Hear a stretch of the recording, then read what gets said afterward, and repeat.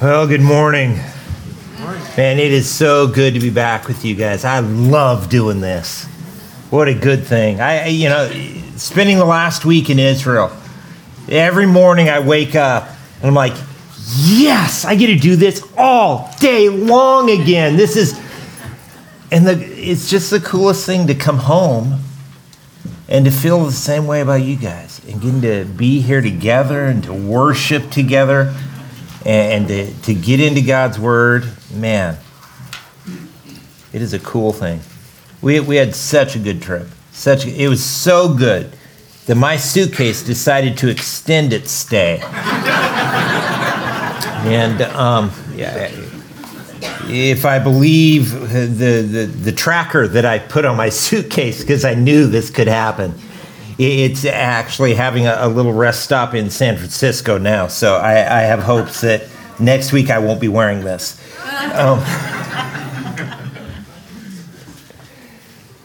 been told that many years ago there was a tightrope walker named Charles Blondin, and he would often set up his tightrope across the great Niagara Falls. And huge crowds would gather to watch him make his way across this tightrope suspended over the falls and back. He'd go across, he'd make it back, and the crowd would just erupt, amazed at this feat that he had accomplished. And what they didn't know is he was just getting started. He would go back and forth with this immense balancing rod, but then he would carry a table and a chair and a teapot and a cup out there, and he'd sit on the chair and he'd have a cup of tea at the table, and I can't even imagine how he did this, but he enjoyed a nice cup of tea out on the tightrope. He'd do trick after trick, just amazing the crowds, until finally he would get to a place where he would take a wheelbarrow full of water across the tightrope and back.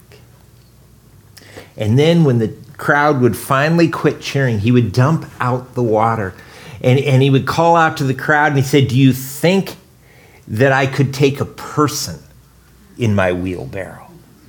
Oh, and the crowd would go nuts. Of course he could. Of course. This guy could do anything. And they would be cheering and yelling until he said, "So who's first?"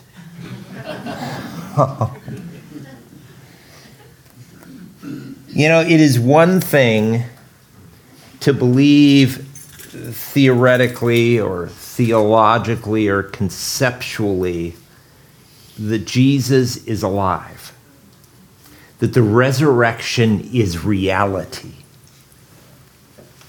But it's quite another thing to live like someone who has encountered the risen Savior. Where we pick up this morning at the very tail end of the Gospel of Luke, Jesus, if you remember, he has been crucified, and he has most certainly died. He was placed, if you remember, there in the tomb. The stone was rolled into its place. As the other Gospels tell us, it was sealed and it was guarded. And yet, on the third day, at the breaking of dawn, an angel rolls back the stone to reveal that he is no longer there, that our Savior is no longer dead, that he is risen, that he is alive. And then he begins to appear to various ones of his followers. And yet, according to John chapter 20, there in verse 19, we read that when they gathered with the doors locked out of fear for the Jews. that as they gathered, the mood, the outlook of the disciples was not one of boldness and celebration, but rather they were scared. They were fearful. They were nervous of what might come. And that's where we pick up in our text this morning. And so I want us to look at this together. Will you do this? Will you grab your Bible and open up to Luke chapter 24. Luke chapter 24, we're going to look at the very end of Luke's gospel. We're going to pick up in verse 36, and I'm going to encourage you to do this, to stand. I'll read our text. Very much would like you to follow along in your own Bible so that you can see what it is that it says. Beginning in verse 36, Luke writes, "As they were saying these things, he himself stood in their midst. He said to them, 'Peace to you.' But they were startled and terrified and thought they were seeing a ghost. 'Why are you troubled?' he asked them. 'And why do doubts rise in your hearts? Look at my hands and my feet, that it is I myself. Touch me and see. Because a ghost does not have flesh and bones, as you can see I have.' Having said this, he showed them his hands and feet. But while they were still amazed and in disbelief because of their joy, he asked them, 'Do you have anything here to eat?' So they gave him a piece of broiled fish, and he took it and ate it in their presence. He told them, 'These are my words that I spoke to you while I was still with you, that everything written about me in the law of Moses, in the prophets, and the Psalms must be fulfilled.' Then he opened their minds to understand the scriptures. He also said to them, 'This is what is written. The Messiah will suffer and rise from the dead on the third day. And repentance for forgiveness of sins will be proclaimed in his name to all the nations, beginning at Jerusalem. You are witnesses of these things. And look, I am sending you what my Father promised. As for you, stay in the city until you are empowered from on high.' And then he led them out to the vicinity of Bethany, and lifting up his hands, he blessed them. And while he was blessing them, he left them and was carried up to heaven. After worshiping him, they returned to Jerusalem with great joy, and they were continually in the temple praising God." Let's pray. Jesus, we just read that for your disciples you opened their minds that they might understand the scriptures. God, I pray you do that for us this morning. I pray that more than just being here, more than just hearing and agreeing, that we would comprehend, that we would be changed. God, that you would impact us by what it is that we read in your word this morning. God, we ask that you would change us, that we would truly meet with you here this morning. We ask it all in Jesus' name. Amen. Be seated.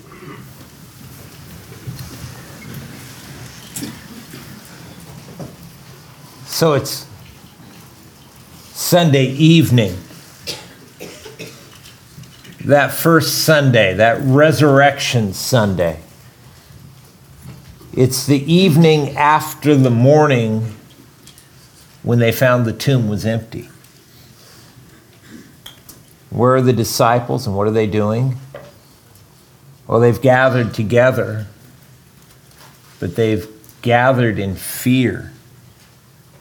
behind locked doors. I imagine if they had blinds, the blinds would have been closed. Well, they're excited. They're excited about the things that they've heard, but it's with hushed voices that they are passionately sharing their stories about how Jesus had appeared to Mary and to some of the other women, and then to Peter. And now they've been joined by two others. Remember them? They had been on that journey to the little village of Emmaus. And while they were walking to Emmaus, Jesus joined them and explained to them all that the Old Testament scriptures had proclaimed about him. And then in the midst of their talking to each other, look at verse 36, as they were saying these things, he himself, Jesus himself, stood in their midst, and he said to them, "Peace to you." But they were startled and terrified, and they thought that they were seeing a ghost. And Jesus says, "Why are you troubled? And why do doubts arise in your heart?" And so here are the disciples, and they are tremendously excited about what it is that the others were sharing with them and what they themselves had experienced. They were so excited because Jesus was alive. He had defeated death. He had appeared to some of them. And then he was right there with them.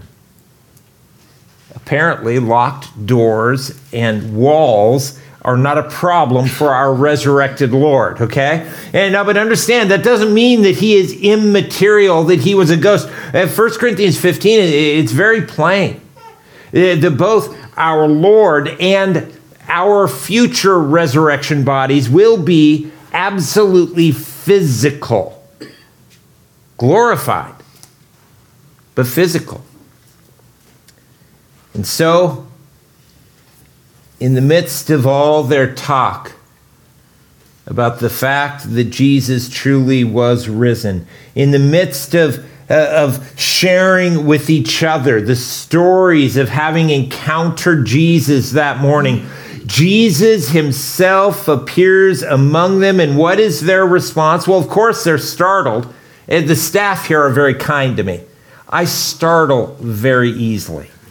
And so when they're coming over to my corner over here, they will stomp their feet as they walk, or they'll tap the wall as they come, because if they don't, I just about wet my pants when they show up in the doorway. I just, and so they're very kind to me usually. And they warn me that they're coming. And so you imagine if Jesus just suddenly appears, of course they would be startled. And I guess maybe you could even expect or understand that they might be terrified. But it's odd, isn't it? It's odd that even though they now say that they believe that it is true that he is alive, even though this is what they want more than anything else for their Jesus to be living, yet at the appearance of Jesus, what does it say? They are troubled. They're troubled. They're doubting. They're doubting what they've heard from others. Well, I think probably even doubting what their own eyes have seen. I think that what is behind this is that believing in the concept of the resurrection is easy. Because all that changes when we believe in the concept of the resurrection is our profession. It's what we claim to believe. But when we have actually experienced the risen Jesus, it demands that we ourselves and the living of our lives be radically changed, transformed from the very core. As Paul says in 2 Corinthians 5:17, if anyone is in Christ, if anyone believes in Christ, if they have given themselves to Christ, if anyone has encountered the risen Savior, then he says they are a new creation. And the old is gone. I think that's what troubles us. And the new has come. There in Israel, we did a baptism in the Sea of Galilee. We didn't do it in the Jordan because the Jordan's a muddy mess. But there one night at our hotel in the Sea of Galilee, we went down to the lake, and in front of a bunch of young adult Israelis, went down into the water, and it had to be an odd scene for them. I mean, imagine watching this if you have no context for what's going on. I mean, some people go out into the water, and then one of them grabs somebody and pushes them under the water, holds them there, and when he lets them up, they're all excited about it. They give him a hug, and everyone claps, and what is going on? Well, it's this whole picture of the death of the old self, the death of the old life, and being raised into a newness of life. And that is more than just believing in a concept that someone can be risen from the dead. It's a change of the whole power and force behind the living of our lives. And so as Jesus appears amongst his disciples, and he sees that their hearts are troubled, he begins to address the source of their anxiety. Now understand this. It wasn't his presence with them that caused them to be anxious. It was their lack of faith. That's what caused them to be anxious. It was their unbelief. So Jesus begins to address this problem of unbelief, but he doesn't do it by hyping them up emotionally or by pouring out guilt upon them for their weakness. But rather what he does is he simply presents them with opportunity to engage with the evidence. Jesus says to his disciples, look, touch, see, comprehend the reality that I am alive and I am with you. Look at verse 39. Look at my hands and my feet, that it is I myself. Touch me and see. A ghost does not have flesh and bones, as you can see that I have. And having said this, he showed them his hands and his feet. Jesus says to these guys, examine the evidence. Touch the reality of his risen body. See the truth. Comprehend the veracity of the resurrection. That's exactly what we spent every day doing last week as we were in Israel. This group that went over there together, we spent 7 days in a row, every day looking at one piece of evidence after another. We went there to see the evidence of the real people, the real places, and the real events of the Bible. Understand this. Understand this. The Bible is not fairy tales or myths. It's not stories. It is reality. Skeptics used to question whether people mentioned in the Bible, like Pontius Pilate, whether they were even actually real historical figures. That was until archaeology began to confirm each of them. Those who went on the trip, we went to Caesarea Maritima, where there a stone was discovered that was dedicating a building project to who? To Pontius Pilate. We went to the Herodium, where his signet ring was discovered.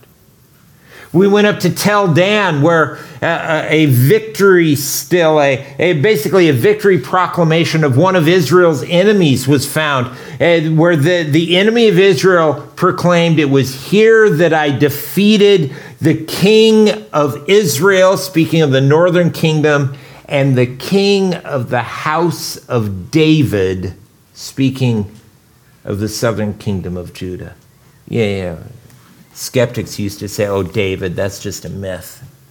That's just a fairy tale to make them feel better about who they are," until we begin to find the evidence that they were real people who lived in real places and who lived through the real events that we read about in Scripture. Everywhere we went, we saw evidence of Herod the Great. Herod the Great was a maniacal guy. He was a maniacal builder. He built stuff everywhere he went. All of these huge palaces and fortresses, from the Temple Mount to the aqueducts of Caesarea Maritima, to the fortresses of Masada. Oh, and then the Herodium, just outside of Bethlehem. He wanted a fortress within reach of Jerusalem, but he couldn't find a venue large enough for it. He wanted to have a view of Jerusalem, but Jerusalem is above and Bethlehem is below. So he told his builders, "You see that hill over there? Pick it up and put it on top of that hill over there, and then build me a palace in the middle." And that's exactly what they did. And not only real people, but real places. Visiting places like Caesarea Maritima, where Paul was imprisoned, where he sat before Felix and Festus. Places like Capernaum, the town of Jesus, the place where his ministry was centered, where he healed Jairus' daughter, the synagogue leader. And we saw the foundation of that first century synagogue there in Capernaum, and where he healed Peter's mother-in-law. And we saw the remains of the home of Peter's mother-in-law. Even little places like Nazareth. In that day, just a little teeny tiny village tucked away from the road up in the hills. A village so small that in that day, though they would have vineyards surrounding the village, they would probably only have a single grape crushing area where they would press the juice out of the grapes. There in Nazareth, they've discovered a first century wine press. And to see this and to know, Jesus very, very easily could have been, as a young boy, one of those who stomped the grapes. We saw the evidence of real people. We visited the real places. We even saw the evidence of the real events, of things that Scripture says took place. We walked through Hezekiah's water tunnel together. The tunnel that Hezekiah had carved underneath the city of Jerusalem in order to move water from the Gihon spring, which is outside the city wall, to the interior of the city at that time, to the pool of Siloam. We went up to Tel Dan, where Jeroboam had built an altar to a false god. And we saw it as well in Bethel, where he did the same thing. We were there in Megiddo, where we saw the remains of the Canaanite pagan worship, and we saw the evidence of King Solomon's many, many horses and chariots, which, by the way, he wasn't supposed to have. Everywhere we went, we saw evidence of the things that Scripture tells us are reality. You don't have to go to Israel to see the evidence of the things that Scripture says are real. All you have to do is take a look at what the Word of God says about us, about our own hearts, about our propensity to sin and deception and to hurt each other. What the Scripture says about our need for forgiveness and cleansing and love. All we have to do is to take a look in the mirror to see that what Scripture says is truth. And so Jesus points his disciples to the evidence. And when they were slow to comprehend, he didn't get frustrated. He was patient with the slowness of their comprehension. Are you glad for that? I'm a little slow. It takes me a little while to catch on. I'm so thankful for the patience of the Lord as he points them to the evidence and they're still not getting it. Look at verse 41. He says, but while they were still amazed and in disbelief because of their joy. It's a mixed bag for them, right? They're thrilled to see Jesus, and yet there's this doubt that lingers, and there's just this turmoil within. Jesus looks at them and says, listen, would it help if I ate something? I mean, do you have anything here? And so they gave him a piece of broiled fish, and he took it, and he ate it in their presence. It encourages me that if we will look at the evidence, that he will draw us to himself, that he will show himself to us. Here is reality. He is seeking you more than you would ever seek him. We've all said that foolish thing of, well, I was searching for the Lord, or I was really searching for God. Yeah, kind of like a blind man, searching for God, really. You were wandering around lost. So we went through Hezekiah's water tunnel, and some idiot thought it would be a great idea for us to go through in pitch blackness. And no one argued with me, so we did it. It seemed like a great idea in the moment, until I find myself in the pitch black in a tunnel that is maybe 5 feet tall, water up to my knees, and I'm feeling my way through the passageway, and there are certain places where there was a false corner, and so you feel the wall fall away, and so you turn to go around the corner, and I find myself just surrounded by rock, and 20 people behind me, and I'm just thinking, breathe, think, and desperately feeling for another way. I was feeling my way. I was searching for the exit. But I'll tell you this, if there had been more than one way out of that place, you guys would be mourning us today.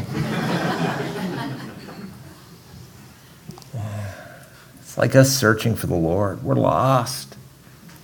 He searches for us. Jesus puts it this way in John 6:44. He says, no one can come to me unless the Father who sent me draws him. And I will raise him up on the last day. He is drawing you to himself. Always drawing you closer and closer. It is his obsession, his desire to draw you closer yet. Now, in verse 44, Jesus changes the focus from looking at the evidence to remembering the prophecies. He says this, he says, these are my words that I spoke to you. In other words, remember what I told you before. That everything written about me in the law of Moses, the prophets, and the Psalms must be fulfilled. And then he opened their minds to understand the scriptures. Oh, I love that. I love that right there. That's what we need to ask for all the time, right? He opens their understanding, not just that they could comprehend what it says, but that they would be changed by it, that they would be impacted by it, that they would understand its relevance and its importance, and that they wouldn't just read it and be the same, but they would read it and be changed. And he makes reference to the law and to the prophets and to the Psalms. What do they have to say about the Messiah? Well, they told us that he was coming. In the law, in Deuteronomy 18:18, Moses records God's words. There God tells Moses, I will raise up for them a prophet like you. From among their brothers, I will put my words in his mouth, and he will tell them everything I command them. Beginning to talk about the coming of the Messiah. Of course, the prophets spoke again and again and again, giving every detail about the coming of the Messiah. Everything from in Isaiah chapter 7 about the virgin birth, Isaiah saying, therefore the Lord himself will give you a sign. See, the virgin will conceive and have a son, and will name him Emmanuel, which means God with us. Or like Micah chapter 5, that tells us that the Messiah would be born in little old Bethlehem, not in the seat of power in Jerusalem or Caesarea Maritima or Rome, but rather Micah says, Bethlehem Ephrathah, you are small among the clans of Judah, but one will come from you to be a ruler over Israel. Speaking of the house of David, and the Messiah would come from the house of David. Even the Psalms point us to Jesus. Psalm 118 speaks of his rejection. It uses this image of the capstone or the cornerstone. It says, the stone which the builders rejected has become the chief of the cornerstone. You go through Israel, everywhere you look, there are arches. There's arches everywhere. I mean, every time you turn around, there's an arch. And I'm not talking about golden arches that lead you to hamburgers, but rather ancient arches that supported everything that was built. From the arches built by Herod that support the Temple Mount or the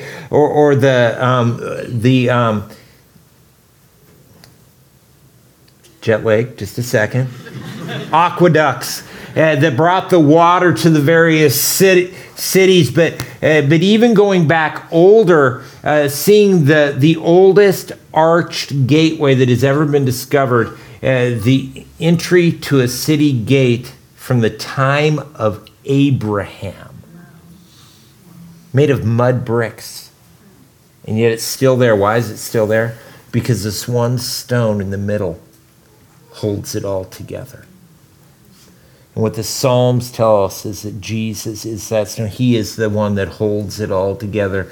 He is the keystone, the cornerstone. As Colossians 1:16 says, that Jesus Christ is the creator and the sustainer. He holds it all together. Of course, Psalm 22 describes in great detail the crucifixion. All of the Old Testament points us to the Savior, so much so that the writer of Hebrews puts it this way. It says of the Lord, it is written about me in the scroll of the Messiah. I have come to do your will, God. It's all about him. So Jesus gave them the evidence that he was truly alive. He gave them the ability to understand, to comprehend his word.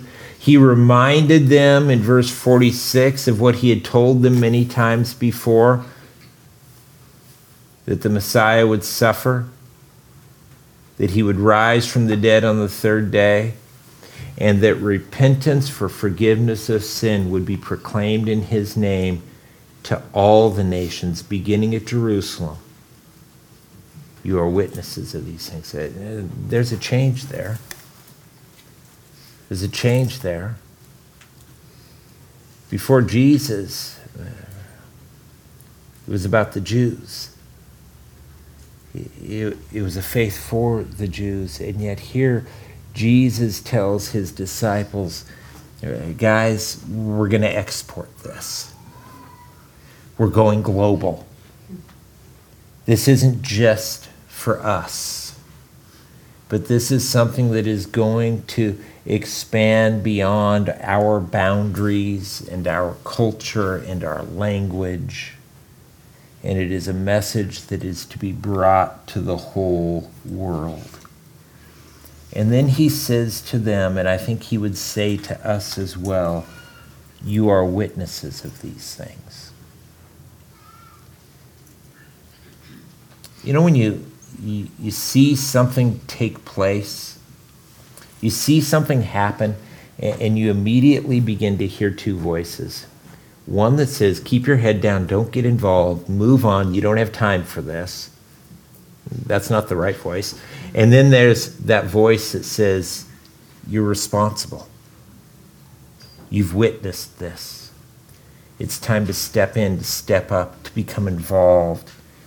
And what Jesus is saying to his disciples and what he would say to us is that those who have encountered the risen Savior, we are obliged to speak truth.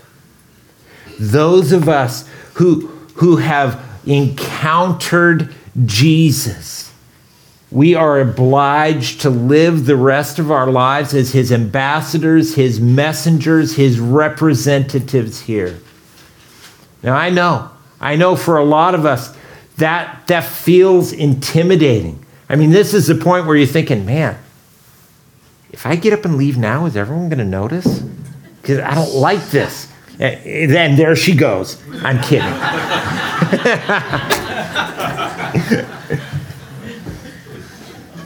But man, we want to, don't we? When we begin to be challenged that what we have seen and experienced, we are accountable to be his representatives here, to proclaim what it is that we have encountered. That's intimidating. He understands that. And that's why he has given us his Holy Spirit. Look at verse 49, and look, he says, I am sending you what my Father promised. Remember those passages where Jesus talks about God as a good Father and knows how to give good gifts? He's not talking about stuff. He's talking about his Holy Spirit. He says, as for you, stay in the city until you are empowered from on high. Jesus looks at his disciples and says, I think it would probably be best if you went back inside, locked the doors, and kept your mouth shut until the Holy Spirit comes. Things will go much better then. What is he talking about there? Well, back in John 14, Jesus told his disciples that it was the Holy Spirit that was drawing them towards him. He says he is the Spirit of truth, and the world is unable to receive him because it doesn't see him or know him, but you do know him because he remains with you.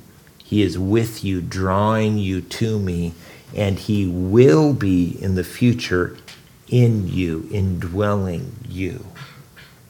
And then as those disciples come to that place later on where they have put their faith in Christ, they have trusted him for their salvation. In John chapter 20, it's really at this time that we read about this transition from the Holy Spirit being with them to the Holy Spirit indwelling or being within them. And it says there that after saying this, Jesus breathed on them and said, receive the Holy Spirit.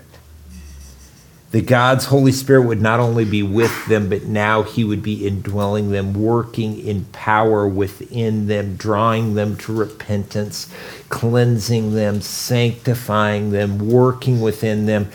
Folks, we can't do that. We can't exist as a follower of Christ without the indwelling of the Holy Spirit. It is his mark of ownership upon us. But then to those very same guys that he said, listen, it's the Holy Spirit who has drawn you, and it is the Holy Spirit who now indwells you. Later on, he says to them that the Holy Spirit must come upon them with power. So the Holy Spirit was with them, and then he was within them. And now he is saying in Acts chapter 1, verse 8, but you will receive power when the Holy Spirit has come on you, and you will be my witnesses. This is the purpose for the empowering of the Holy Spirit, is that we would be strengthened and enabled to be his witnesses in Jerusalem, Judea, Samaria, and to the ends of the earth.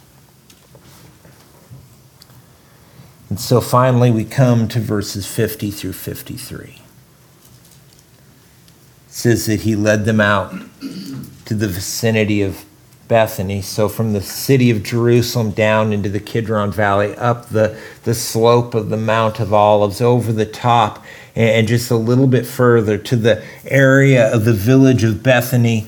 And it says, lifting up his hands, he blessed them, and while he was blessing them, he left them and was carried up to heaven. And after worshiping him, they returned to Jerusalem with great joy, and they were continually in the temple praising God. So after having given them their task to be his witnesses, which, by the way, that is our task as well. After having given them the ability to do it by the empowerment of the Holy Spirit, which he has given to you and to me as well. Now he blesses them. He blesses them. He prays for them. He prays for God's blessing upon them, which, by the way, is what he is doing now for you. As Scripture tells us that he lives forever to intercede on our behalf, that our Savior is continually praying for us. He is aware of our struggles. He is aware of our weakness. He is aware of our brokenness. And he is praying for us in the midst of our difficulties, that we might be empowered to go to this broken world and to share with them about the Savior who has given us new life and new hope and new meaning and new purpose. So here we are. Here we are at the end of the Gospel of Luke. And I usually like when I finish a book to go back and to count how many weeks it's been, but I can't count past 27 today.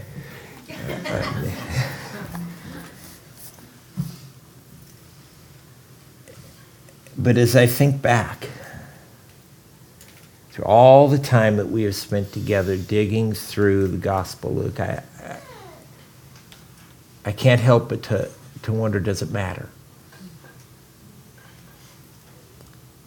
Does it matter? Have we been changed?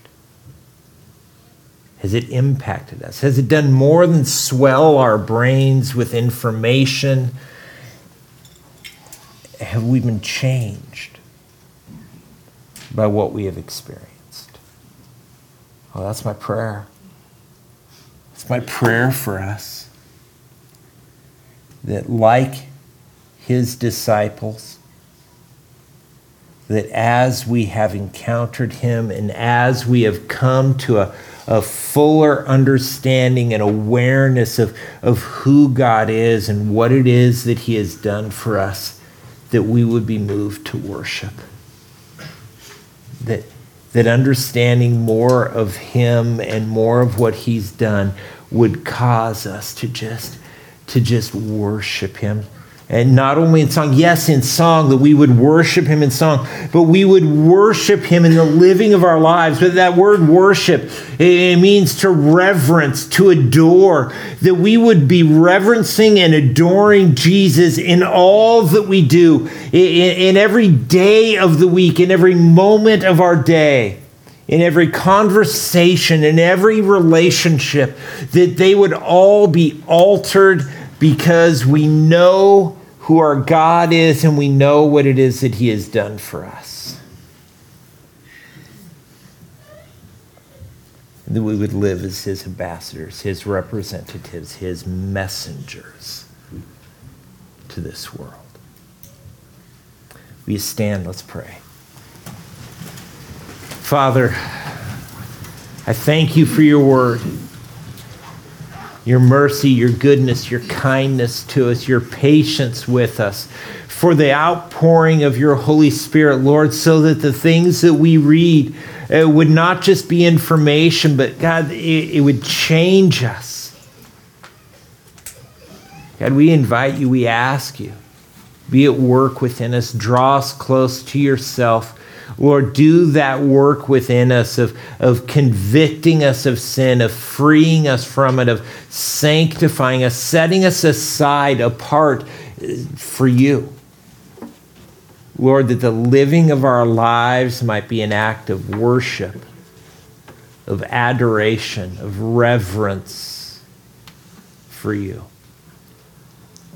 And God, we might go out, not just today, but every day as your ambassadors, bringing your love and your peace and your hope to this broken world. Work in us, Lord. We pray it in Jesus' name. Amen.